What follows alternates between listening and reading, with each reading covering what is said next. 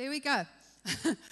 But it's good to be here, and we have been leading Life Changes Church for I think it's the last 8 years. It's been such an incredible journey and a privilege for us. We've got 3 wonderful wild boys, which life wouldn't be the same without, and there's one of them there sitting on Dad's lap, and excitement is rising in the Van Pletsen household, because Easter is coming up.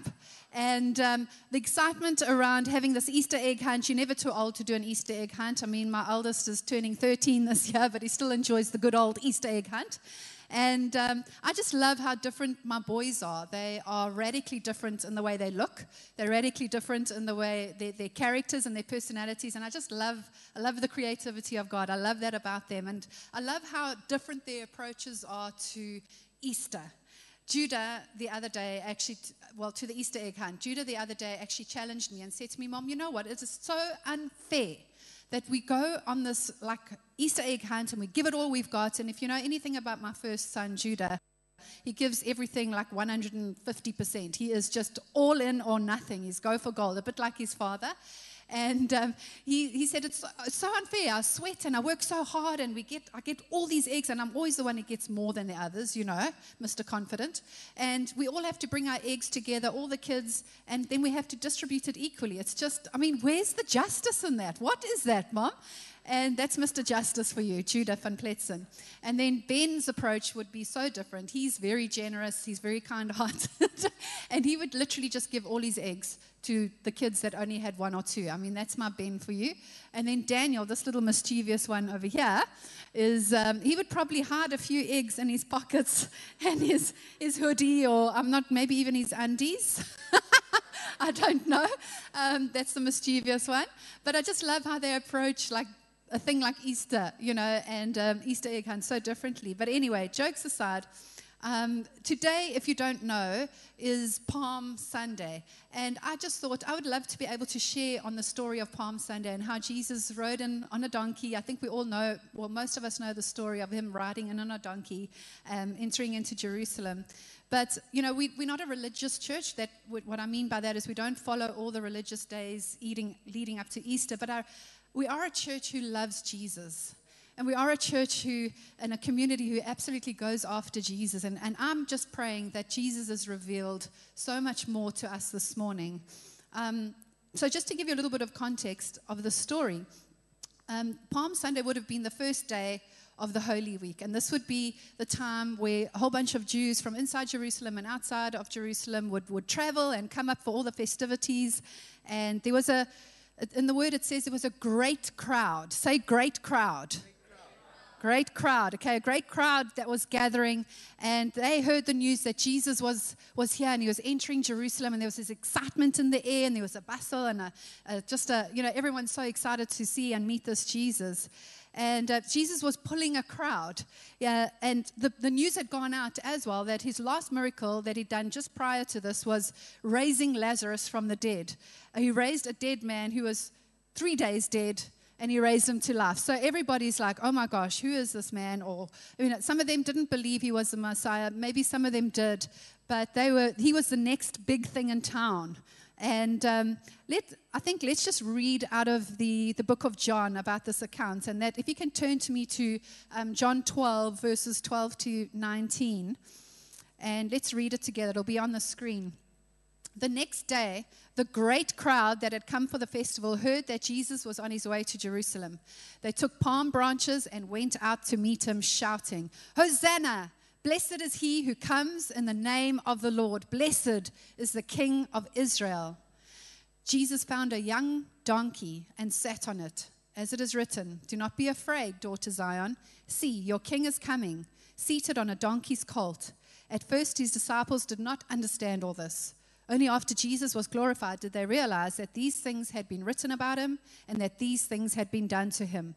Now the crowd that was with him when he called Lazarus from the tomb and raised him from the dead continued to spread the word. Many people, because they had heard that he had performed the sign, went out to meet him. So the Pharisees, which were the Jewish leaders of that time, said to one another, see, this is getting us nowhere. Look how the whole world has gone after him. And I just want to pray for us this morning before I share. Let's just close our eyes. Father God, I just thank you for the privilege of being able to share your word this morning. Holy Spirit, I just pray that you be with me as I share, and I pray that our hearts will just be more and more open to you, Lord, that you would reveal who you are as Christ, our King, our Lord and Savior this morning. Thank you that you are with us in your precious name. Amen. So I just want to focus, actually, this story, I want to focus on the crowd. And in this crowd that was gathering, there would have been three different groups of people. I'm just imagining there would have been and I would call them the fanatical fans. So these are the ones that are singing glory, glory, hallelujah, Hosanna, praise be the King. It is getting all gospel out there. You know, I was trying to think of an illustration.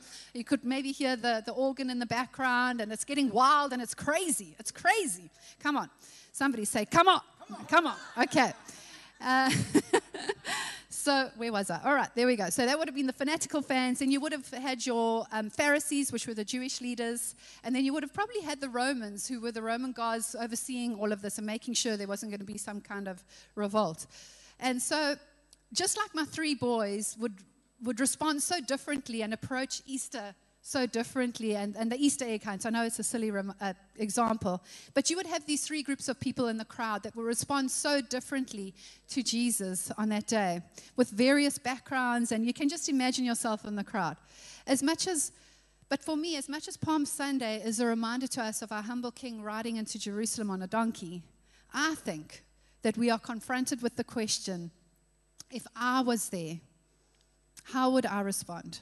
If you were there, how would you respond and how would you react? And I just believe as I've been preparing and stuff, God's really just nudged my heart. And I pray that he nudges your hearts this morning. And he would ask the question, who are you this Easter? Who are you this Easter? And that is the title of my preach. So to be honest, come on, let's just be honest with ourselves. We all want to be the hero of the story, right? We want to be Jesus. Obviously, we are followers of Christ. We want to be like him. It's, it's not a bad thing. But when you think about movies, the guys, they always want to be Iron Man, or the women, they always want to be Wonder Woman, or whatever your superhero is. We don't naturally gravitate towards the villains, right? I've got my little ones, they're growing out of those costumes a bit, but I've got a whole bunch of costumes and outfits of Superman and Batman and Iron Man and you name it, but there's nothing there like the Lex Luthor, which is the villain of Superman. They don't have those outfits. We all want to be the star of the show. And I mean, this is a funny example, but when I was younger, I used to dance, and we were preparing a dance. I was about 8 years old, and it was supposed to be the scene of a dressing table. And there were different girls were like different things on the dressing table, like perfume, the brush, the mirror. You can imagine the outfits were rather interesting. I got the role of the lipstick. So I was dressed all in red with a cone above my head. Not the greatest role, but we all wanted to be the ballerina who came out of the jewelry box. You know, the jewelry boxes that open and the ballerina spins around. All of us girls wanted to be that girl. We wanted to be the star of the show. And but what I want to focus on here is the crowd and how they respond to the true hero of the story, Jesus. And so my first point is, are you the crowd? If you're taking notes, are you the crowd? Okay, the first one is the fanatical fans. Mark and I were watching a documentary on Michael Jordan, he was the greatest basketball player of all time. And if you haven't watched that documentary on Netflix, do yourself a favor, watch it. It was brilliant. Just an incredible man, incredible leadership, and showed so much determination and discipline, and just a really phenomenal man. But how the fans would just put him up on this pedestal, and he was this idol, and they just thought he was absolutely perfect. But they were so ready to tear him down the minute he made a mistake. And he's human. We all make mistakes. And he was just saying in the interview how people love a hero, and people love, the fans love a hero, but at the same time, they love to see the mighty fall. And isn't that true? And so this bunch of Jews and pilgrims, they were welcoming in their hero Jesus, and they were tearing off their robes, and they were, got a bit crazy. They were climbing palm trees and pulling off all the palm branches and waving them in the air and going wild. But where am I? Sorry. Here we go. Okay. Some believed him as Messiah, but others didn't really know him. I mentioned that before. But in the same way as lifting Michael Jordan up as an idol and a hero, you know, we can think of people that we follow on Facebook. We've all got our heroes, and they've got 1 million followers and whatever. We don't really actually know the person, but we follow them. And this was almost like this crowd. You know, they were shouting Hosanna, proclaiming the King of Israel. But the same crowd that recognized him as the King of Israel and were shouting his praise, just a week later were shouting, crucify him. Just a week later, they were proclaiming him King of Israel, but just a week later, they were nailing him to the cross. And for me, that is just such an example, and it's just such a reminder of my own fickle, fleshy human heart and how desperately I need a Savior. Sometimes I can be so inconsistent, and you know, it's so easy to follow when things are going well, and we're caught up with the crowd, and worship is wild and wonderful, and we're feeling the presence of God, and we're seeing signs and wonders and miracles. And, you know, it's easy to follow him and lift him up as Lord and Savior. But what happens when life throws us a curveball? What happens when we don't get that job? Or that person that we so loved for so many years rejects us? Or we get ill and we don't see our miracle? We don't see our healing. Is he still Lord? Is he still Savior of our lives? Even the disciples, they followed Jesus for 3 years, and they witnessed so many signs and miracles. They were the ones that fled when he was nailed to the cross. There was only one disciple that was at the foot of the cross. They were all hiding. And so I just want to say, this crowd is, again, just a reminder of our desperate need for a Savior. And you know what? We have that Savior. We have that Savior in Jesus Christ. It says in Romans 6, verse 10, we have a Savior who died to sin once for all my sin, for all my inconsistencies, for all my weakness, for all my mistakes, for all time, for yesterday, today, and tomorrow. This is how good he is. This is how good the grace of God is, and the freedom that I have in Christ Jesus. It is good news. It is good news. And then the second group of people in this crowd is the religious Pharisees, the Jewish leaders. And they were getting frustrated and agitated and obviously jealous because Jesus had all these followers. And at the same time, there were the priests that, according to the traditions, they would be praising God in the temple. And they would be quoting this scripture. Let me read it to you. On this day, what do you call it? Palm Sunday. Sorry. Okay, it's been a long morning. Lift up your heads, you gates. This is Psalm 24. Be lifted up, you ancient doors, that the King of glory may come in. Who is this King of glory? The Lord strong and mighty. You see, the Pharisees and the priests were following all their traditions and all their religious duties. They failed to recognize the very presence of God. They failed to recognize that Jesus was there on that day. They were so busy quoting all their scriptures, and they would have known the scriptures, you know, to a T, but they failed to understand it. And we need the Spirit of God. We can read our Bibles 5 hours a day. We can come to church. We can tick all those boxes. We can pray, which is wonderful. I know those are good things. Don't hear what I'm not saying. But if we don't have God's presence and we don't have His Spirit inside of us, those things, they're dead. They're dead. And you will fail. You will miss. Legalism will always make you miss the glory of God. I want to see God's glory. I want to know His presence. I want to walk in His power. It's all about Him. And then verse 19, the Pharisees, they say to one another, see, this is getting us nowhere. See how futile your efforts are and how you accomplish nothing. And isn't that just true about legalism and religion? Without the Spirit of God, it gets you nowhere. It accomplishes nothing. And Philippians 3, the Apostle Paul, before he came to know Christ, he says this: if someone else thinks they have reasons to put confidence in the flesh, I have more. And he lists all these credentials, you know, a Hebrew of Hebrews, born of the tribe of Benjamin, and he lists all these things. As for righteousness based on the law, faultless. And then later on he says, I consider them garbage, that I may gain Christ and be found in Him, not having a righteousness of my own that comes from the law, but that which is through faith in Christ. Jesus came to fulfill the law, not to get rid of it, but to fulfill it, so that we don't have to live under that. And there is such freedom in Christ. There is such freedom in Him. We are saved by grace through faith, not by works. so that no one may boast. If you can remember one scripture this morning, remember this one, Ephesians 2:18. We are saved by grace through faith. And then later on, the Pharisees, they say, look how the whole world goes after him. Look how the whole world has gone after him. And this is the thing with grace and freedom. People are drawn. The whole world is drawn to this incredible freedom and grace that Christ has given us. And then thirdly, the Roman opposition would have been the third group. And the Romans ruled over the Jews and were in many respects the opposition of the Jews. And nothing is recorded on that day about the Romans, but I would imagine that they were there keeping a close watch, making sure there wasn't going to be some sort of revolt and craziness happening. And so they were keeping a close eye on what was happening. And they were probably thinking to themselves, the Romans were a mighty empire. And they were probably thinking to themselves, oh my word, there's this Messiah, the so-called King of the Jews, riding on a donkey, entering into Jerusalem. Come on. And there I was reading up the Romans when they took over, when they were victorious on foreign soil and they gained new territory, they were given a Roman triumph, which interestingly enough is when they returned to the city, there would be this pompous parade and this prideful display of all the leaders that they took captive, and it would be this, people would be worshipped like there would be this big celebration, and they were praising all their might and their strength. And in so many ways, we like to display our achievements. We put all our certificates on our wall, and we put all our trophies and medals up, and we get given titles like doctor and pastor and professor before our names.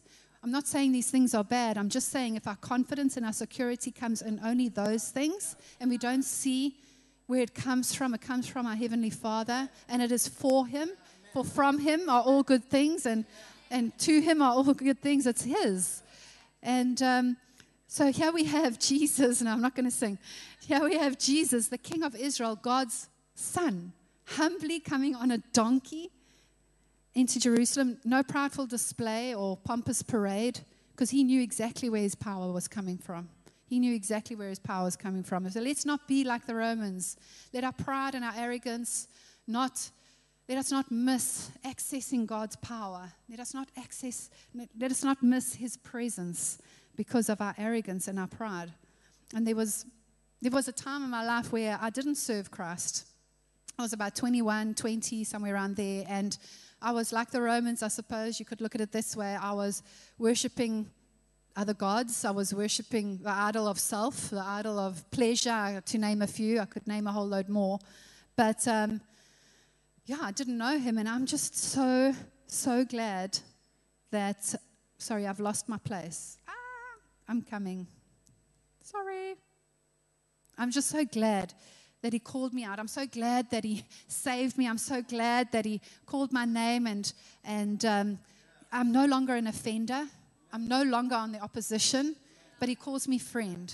He calls me daughter. He calls me into His beautiful family, and I just think it's just such a beautiful thing. And I just want to say, if you are here today, my heart is that you would hear the Father saying, that's the Father. For the Father so loved the world that He gave His only Son. He loved the whole world. He loved even the enemies and the opposition, and you're never too far from Him for a loving Father to call your name, and just to open your hearts and to hear that He is calling you. And on this Palm Sunday, I just feel like God is asking us, are you the crowd, are you the crowd, the fanatic fan, the Pharisee, the Roman? But I think the real revelation of Palm Sunday is that instead of being the crowd, we are to be His carriers, the carriers of His presence. We are to be the donkey. The donkey. What is that? Donkey? I don't know. I'm not doing it right. From Shrek. It's not a very glamorous animal, is it? But so number 2, my point is we are carriers of Christ. Are you the crowd, or are you the carrier of Christ? And we get to be the ones. What a privilege to carry His presence. And I just want to mention 3 quick things, and then I'll be done, about a donkey. And the donkey is a humble animal. There's no, grand or majestic about a donkey. And I love the way God just smashes everyone's ideas about this mighty king coming in to overtake the Romans with his army and restore the kingdom of Israel. Yet He chooses humility. He chooses to ride on a donkey. And He chooses to come in peace. And to give his life so that we can have life and rule with him. And I just feel like this is such a beautiful picture for us this morning, that God will choose humble men and women to carry his presence. And then secondly, the donkey was inexperienced. He was young. It says he was a young colt. In Luke 19, verse 30, it says he'd never been ridden. And God doesn't need you to have all the qualifications. He doesn't need you to have a theology degree to bring his presence into the boardroom, into your families, into, whatever relatives that maybe need to hear about Jesus. He doesn't need all of that stuff. I stand here before you. Like Mark said, God had to do something radical in me. I knew that God had called my man to lead a church. I wasn't so sure he'd called me. You see, I'm not as eloquent as my man. I'm not, I used to freeze, like he said, and that's a true story. I used to freeze in front of the class doing orals and speeches, and I just hated being in front of people. I couldn't speak. And that was holding me back. And in a moment of the Spirit of God, it was just a beautiful moment where God did something in me. And there was this God confidence that just started to rise inside of me, not because of me, not because of my skills and abilities, but because of him. And in 2 Corinthians 4, verse 7, I love the scripture.